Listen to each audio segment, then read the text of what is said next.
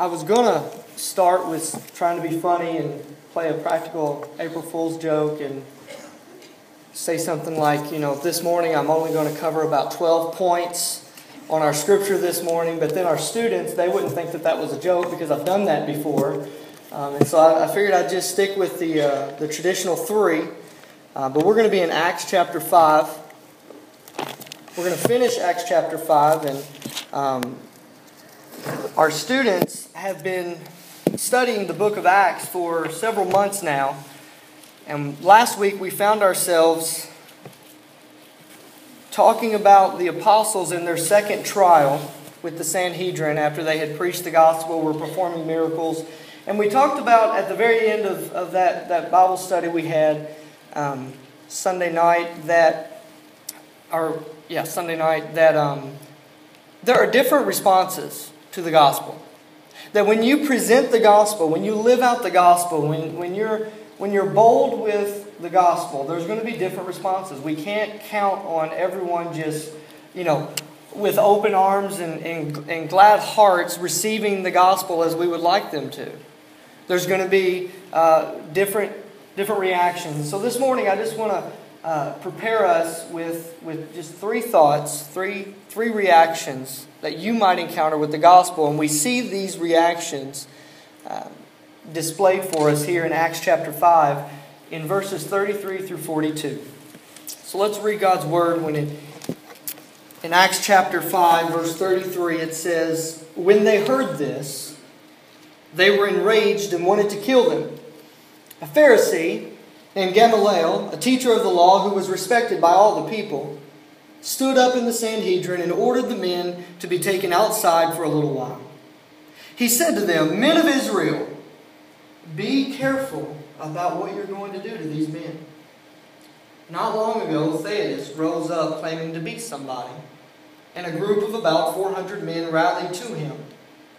He was killed, and all his partisans were dispersed and came to nothing. After this man, Judas the Galilean rose up in the days of the census and attracted a following.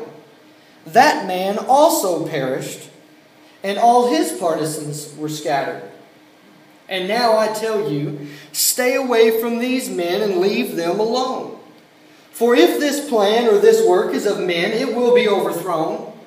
But if it is of God, you will not be able to overthrow them. You may even be found fighting against God.' So they were persuaded by him, and they called in the apostles and had them flogged. They ordered them not to speak in the name of Jesus and released them.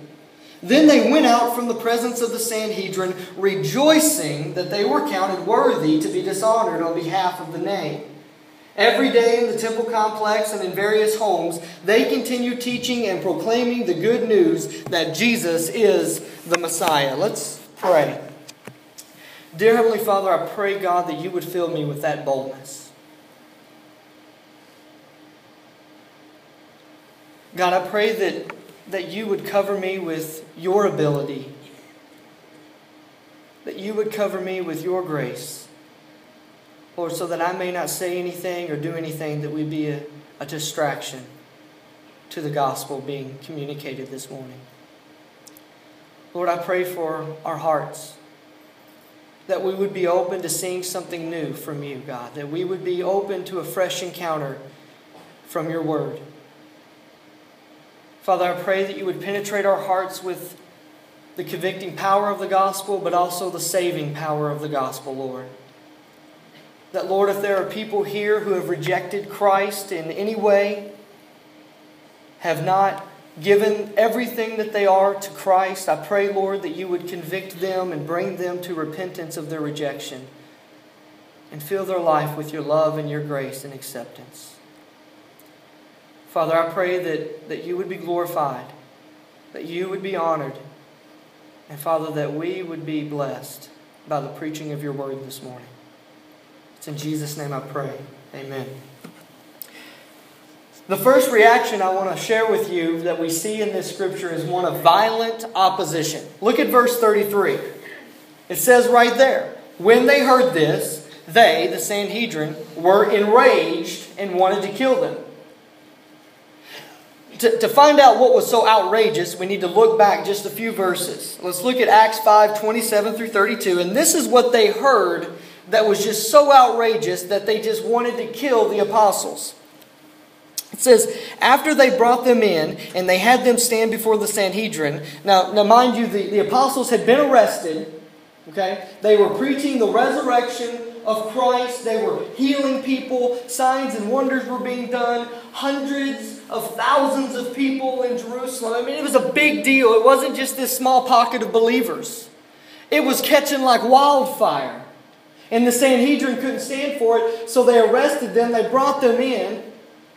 And then overnight, an angel of the Lord appeared and brought the inmates out of jail and told them, go back into the temple and continue preaching everything about this life. And so that's where they found them the next morning. And they brought them in. And after they brought them in, they had them stand before the Sanhedrin. And the high priest asked, didn't we strictly order you not to teach in this name? They didn't ask, how'd you get out? That would have been my question. How'd you get out? We had guards. The doors were locked. How'd you get out? But no, they're not worried about what God is really doing in Jerusalem. They're not worried about the actual proof that God is giving them that Jesus is the Messiah, that the Holy Spirit has come in power. They just want to make sure that their agenda is being fulfilled. Didn't we strictly order you not to teach in this name? And look, you had filled Jerusalem with your teaching and are determined to bring this man's blood on us. But Peter and the apostles replied, we must obey God rather than men.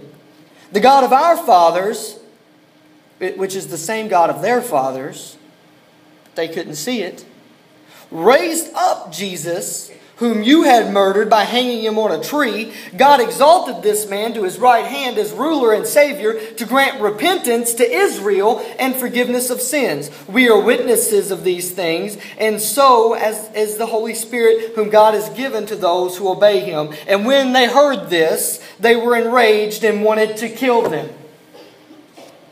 Do you see what just happened?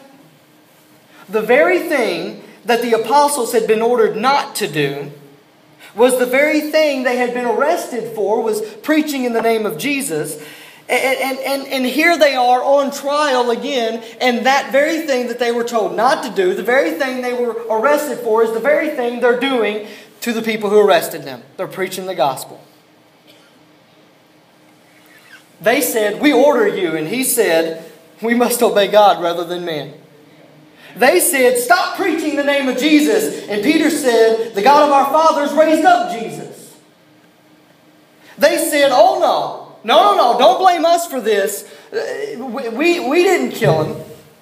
Don't put his blood on us. And Peter said, it was you who had him murdered.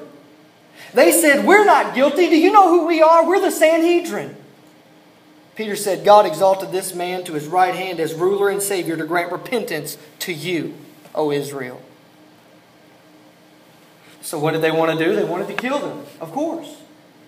All of them. By now you should see a pattern forming within these Jewish leaders. They didn't like what Jesus was teaching and doing, so eventually, after about 3 years of scheming and plotting, they finally nailed him to a tree. They thought, that's that. We finally got that taken care of. But what they didn't realize is that was only the beginning, for the Bible reveals that Jesus rose from the grave 3 days later and appeared to hundreds of people over a 40-day period, and then left this earth to go sit on his earthly throne, and he brought the Holy Spirit in power upon the believers. And now, even with Jesus gone, the Sanhedrin still can't get a rap on this thing, because his followers won't be quiet about it. So they arrest them, even though they can't find any legitimate charge against them other than they were not listening to the instructions they were given. And all they can do, all they can say is don't preach in the name of Jesus anymore. But the apostles are relentless in their proclamation of the gospel. And thousands of people are coming to believe in Christ and joining the church. And miracles are being performed. And Christianity was quickly becoming the most popular thing in Jerusalem. It's what everybody was talking about. And the establishment of Jewish tradition they're getting tired of it. So they arrest the apostles. And an angel, who many in the Sanhedrin didn't even believe in, comes and breaks them out of jail. And so the only logical thing to do to get this thing to be silent. I mean, we killed the leader and that didn't stop it. We arrested them and told them to stop and that didn't stop it. So what are we going to do? Well, the only option left is to kill them. And that's where they've arrived. They've come to a violently oppositional position against the gospel. It's ridiculous, isn't it?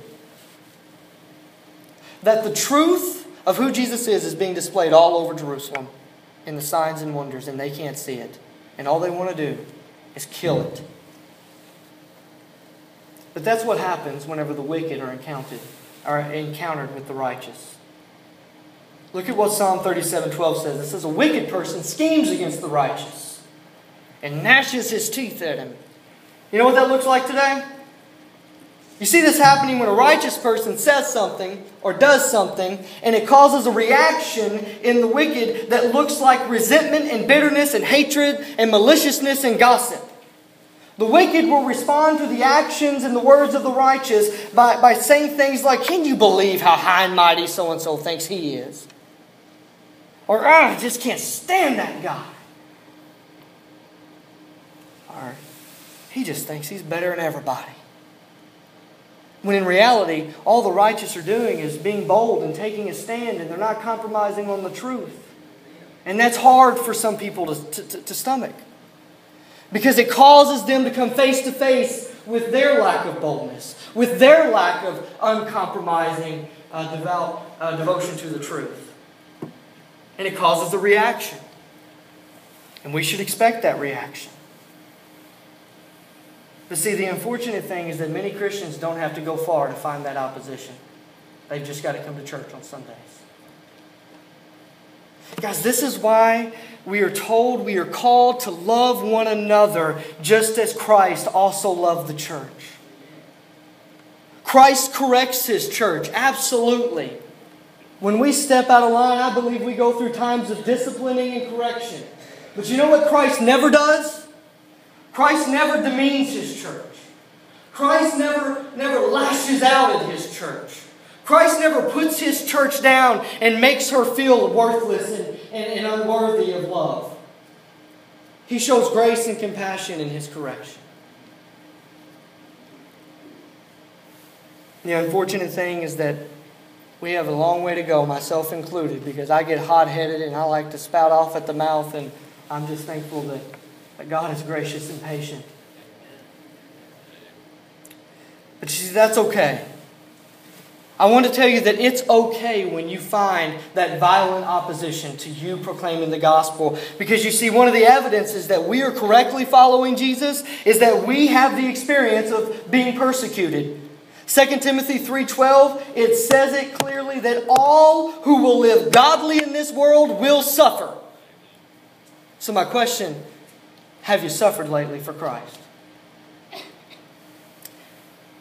The second response that we see in this passage of Scripture comes from a man named Gamaliel, and it's one of indifference. When you're preaching and proclaiming the gospel, when you're sharing Christ, you'll have those who are violently oppositional, but you're also going to have those who are just completely indifferent. Look at what Gamaliel said. Verse 34, the Bible reports that a Pharisee named Gamaliel, a teacher of the law, who was respected by all the people, stood up in the Sanhedrin and ordered the men to be taken outside for a little while. And then he said, "Men of Israel," now be careful about what you're going to do to these men. Let me introduce you to the very first fence rider. His name is Gamaliel. First, if I'm going to introduce Gamaliel to you, I want to say if he was here today and he was with us, we would get to know him for a little while, and we would say, now he is the man. He knows his stuff. He's got it all together. In fact, he was so respected that in his day he was given the title of a rabbin.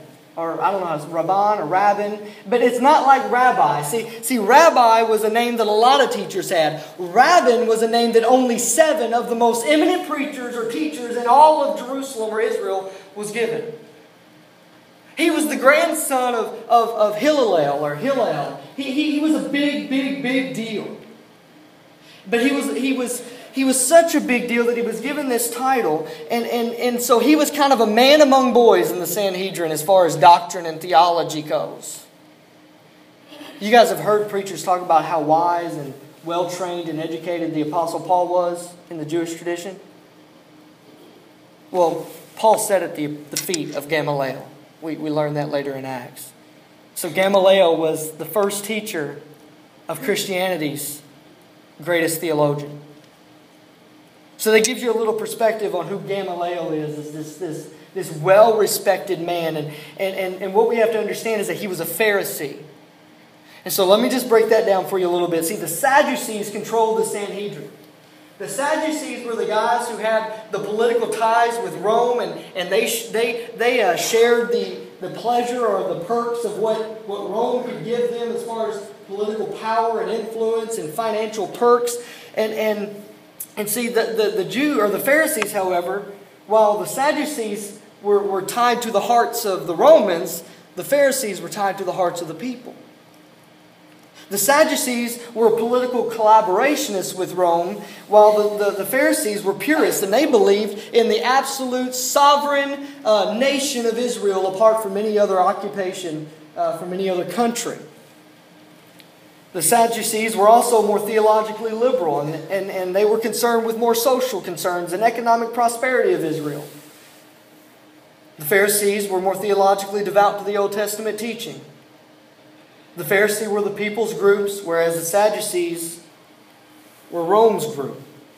And the odd thing is that while it was controlled by the Sadducees, the Sanhedrin, we know this, that the Sanhedrin did have Pharisees in it. And one of those Pharisees is Gamaliel. And apparently Gamaliel was not only respected among the people, but he was well respected in the Sanhedrin, because you got to see the picture here. They've got these apostles on trial. These apostles are basically saying, you killed the Son of God. And so the Sanhedrin, the Sadducees, they're outraged. They're almost at a riot point right now where they're ready to take them out and kill them right now. And Gamaliel stands up and he says, wait, everybody, just calm down. And everybody looks and says, oh, he's talking. Let's see what he has to say. So he had the command of the floor. He was a well-respected man. He says, send these guys out for a little bit and let's talk about this. He says, you need to be careful. Remember, you getting all outraged and getting caught up in the moment and everything, it kind of is what started this whole mess with the Jesus movement, isn't it? So let's just take a step back here and let's try to be a little more reasonable and logical in what we're going to do with these men. So he has them taken out. And this is what he says. And let me say, I'm pretty sure that since he was such a well-respected man, that Gamaliel was probably pretty sound in the advice that he gave people. I mean, you just don't get there without being a pretty sound, theologian, sage, wisdom type of guy. But I want to tell you, and I hope that you'll stick with me here, what he tells these guys is really just kind of dumb. I'm going to kind of draw that out, but I want to say this. I'm really glad God uses the dumb things we say for His glory. This is what He says. He says, guys, listen, you remember that Theudas guy? Well, Theudas, he rose up. He had like 400 people, and they were all rebelling, and they were causing the trouble and everything, but he died. Nothing came of that. All of his people, they ran and scattered. He died. And then you remember that Judas, the Galilean, during the time of the census? He had an uprising against Rome and against the Sadducees' association with Rome. They wanted us to be completely separated. This is where the zealots that we read about in the New Testament came from, was Judas the Galilean's movement. He says, that really didn't come to nothing. That really didn't amount to anything. He died, and he's gone. So this is what we ought to do. Let's just wait and see. Because you see, Gamaliel was telling these people, let's just wait and see, because Jesus is dead. It may just take a little longer for all these people to just go find something else to get fanatical about. Let's just wait and see. Can you see why that's kind of dumb? It wasn't just a few hundred men by this point. It was thousands and thousands and thousands of people in Jerusalem being saved. And he's saying, let's wait and see. Here's another problem with his logic. According to his logic, whatever is successful in this world is of God. And whatever fails in this world is not of God. So let's just wait and see. Let's just wait it out. Now we know in the ultimate sense that he was absolutely right. That in the ultimate sense, when Christ returns and this world is judged, that which remains is from God, and that which is judged and done away with will not be of God. We know that. But in the practical sense of figuring out, okay, these guys are making these claims about Jesus as the Messiah. They're putting us on trial every time we try to put them on trial. Well, let's just wait and see. Let me put it this way. According to his logic, the hundreds of millions of Muslims, the hundreds of millions of Buddhists, the hundreds of millions of Hindus that we have in this world have passed the test of time as far as we can tell. Those religions have continued to grow. Those movements have continued to be successful according to our standards. So according to Gamaliel's wise advice, we'd have to say, well, those are from God. We've waited, we've seen, it's still around, it must be from God. Now do you see the problem? Let me take it one step further. According to his advice, divorce and the porn industry have to be from God because they're wildly successful. They're standing the test of time, but we know that's not true. If Gamaliel was half as smart as he thought he was and half as smart as everybody else thought he was, this is what he would have said. He would have had the apostles taken out and he would have said, okay guys, this is what we need to do. We can't deny the miracles. They're there. We cannot deny that those men were in jail last night and this morning they were in the temple and we don't know how they got there. We can't deny that. We cannot ignore that every sick person who comes into Jerusalem is healed. We can't explain that. So this is what we ought to do. Let's crack open our Old Testament scriptures. Let's re-examine what the prophets proclaimed that the Christ would be. And let's be objective and pray for wisdom and get humble and find out if these men really are speaking the truth about Jesus. Let's not wait and see. Let's figure it out now. They had plenty of scripture. They had plenty of history. They had plenty of evidence before them to be able to make that decision. Gamaliel said, let's just wait and see. It's not that big of a deal. I said that he was the first fence rider, and I hope that you see that now, is that Gamaliel was the first century live and let live philosopher. Live and let live. Don't get all worked up, bent out of shape with these guys. It's not that big of a deal. We have a lot of those folks hanging around the church, don't we? I'm going to believe what I believe. You believe what you believe, and that's fine. Let's just not disagree. Let's not worry about it. Let's just wait and see who's right. Let's just wait and see who's right. Gamaliel would look like a lot of our modern day church members. He'd look like the church members whose lives are more in line with the popular philosophies and the theological fads that come in and out of our society every day. Just whatever sounds good, whatever's the path of least resistance, whatever raises the least amount of eyebrows, let's just go with that. Let's just not get in a fuss about it. He would look like a lot of non-committal people who don't think about God's will, who doesn't examine the Word of God, but maybe an hour on Sunday and an hour on Wednesday. He'd look like so many church members who are respected and admired, not for the way they're following Jesus, but for what they've achieved in the business world. What they've achieved on a field or in a court. What they've achieved on a stage. But in the end, when they're faced before Christ, they'll find out that all those accomplishments profited them nothing. Gamaliel would look like so many of us here today, nice and neat, respectable on the outside, but uncommitted to Christ, therefore lost and bound for hell. Is hoping that in time everything's going to be okay without us having to make a decision. The third response that we see to the gospel is one of joyful obedience. So we have that violent opposition. Let's kill them. Let's try to ruin their reputation. And indifference. Let's just wait and see. Whatever will be God's will. We ought not really get involved. We don't really need to make a decision. Let's just hope that it all works out.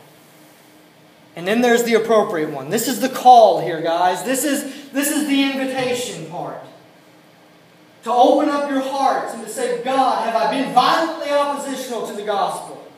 Have I been found fighting against God because I've been fighting against these other people who are out here telling me that I need a greater level of commitment? And I say, who are you to judge me? Am I indifferent? Have I been indifferent to the gospel? Have I not been passionate about the call to make disciples? Have I not been passionate about having a relationship with you? Am I indifferent to the gospel? Am I just sitting here hoping that I'm good enough? Hoping that I'm doing enough without having to make a commitment one way or the other? Have you responded to the gospel with joyful obedience? Look at verse 40. After they called the apostles, they had them flogged. They ordered them not to speak in the name of Jesus and released them. They went out from the presence of the Sanhedrin, rejoicing that they were counted worthy to be dishonored on behalf of the name. Every day in the temple complex and in various homes, they continued teaching and proclaiming the good news that Jesus is the Messiah.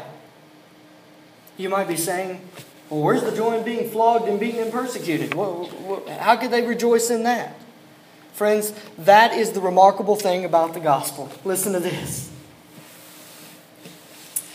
In a fully biblical presentation of the gospel, you will be confronted with your sin. First and foremost, your sin. And let me distinguish something. Stick with me. You will be confronted with your sin. Not your sins. Your sin that you will be confronted with will be your sin of rejecting Christ. That's supreme. In a fully biblical presentation of the gospel, you will have to deal with the fact that if you have not fully committed to Christ, you are fully in rebellion to Christ. There is no in between. There is no indifference. There's nothing but full commitment or no commitment.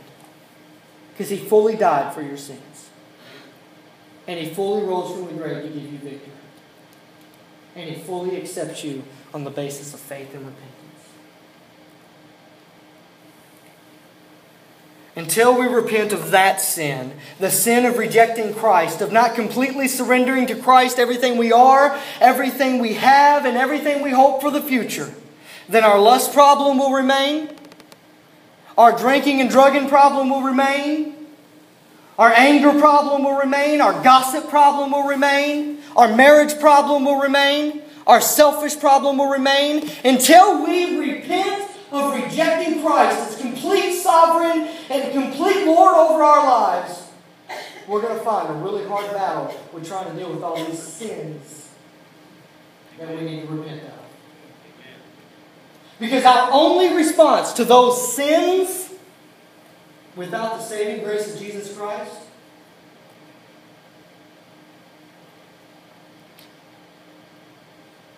is not one of repentance. We must repent of rejecting Christ and His call on our lives. Once you repent of your outright rebellion against the Lord and Savior of your life, then you'll find that a curious thing happens. When you start to follow Jesus, and when you start to dig into the Word of God, and when you become connected to a body of believers, and you start to change the trajectory of your life from self-seeking to God-serving and to God-pleasing and to people-serving and to pouring out sacrificially all that you are on the sake of the gospel, you're going to find something. All the other things that you keep so focused on with your sins that you're so ashamed of and you struggle against, God is going to work out your salvation. He's going to perfect the work that He began in you when you stopped rebelling against Christ. You seek first the kingdom of God, and all the other things are going to fall into place. But I want to give you both sides of the coin this morning.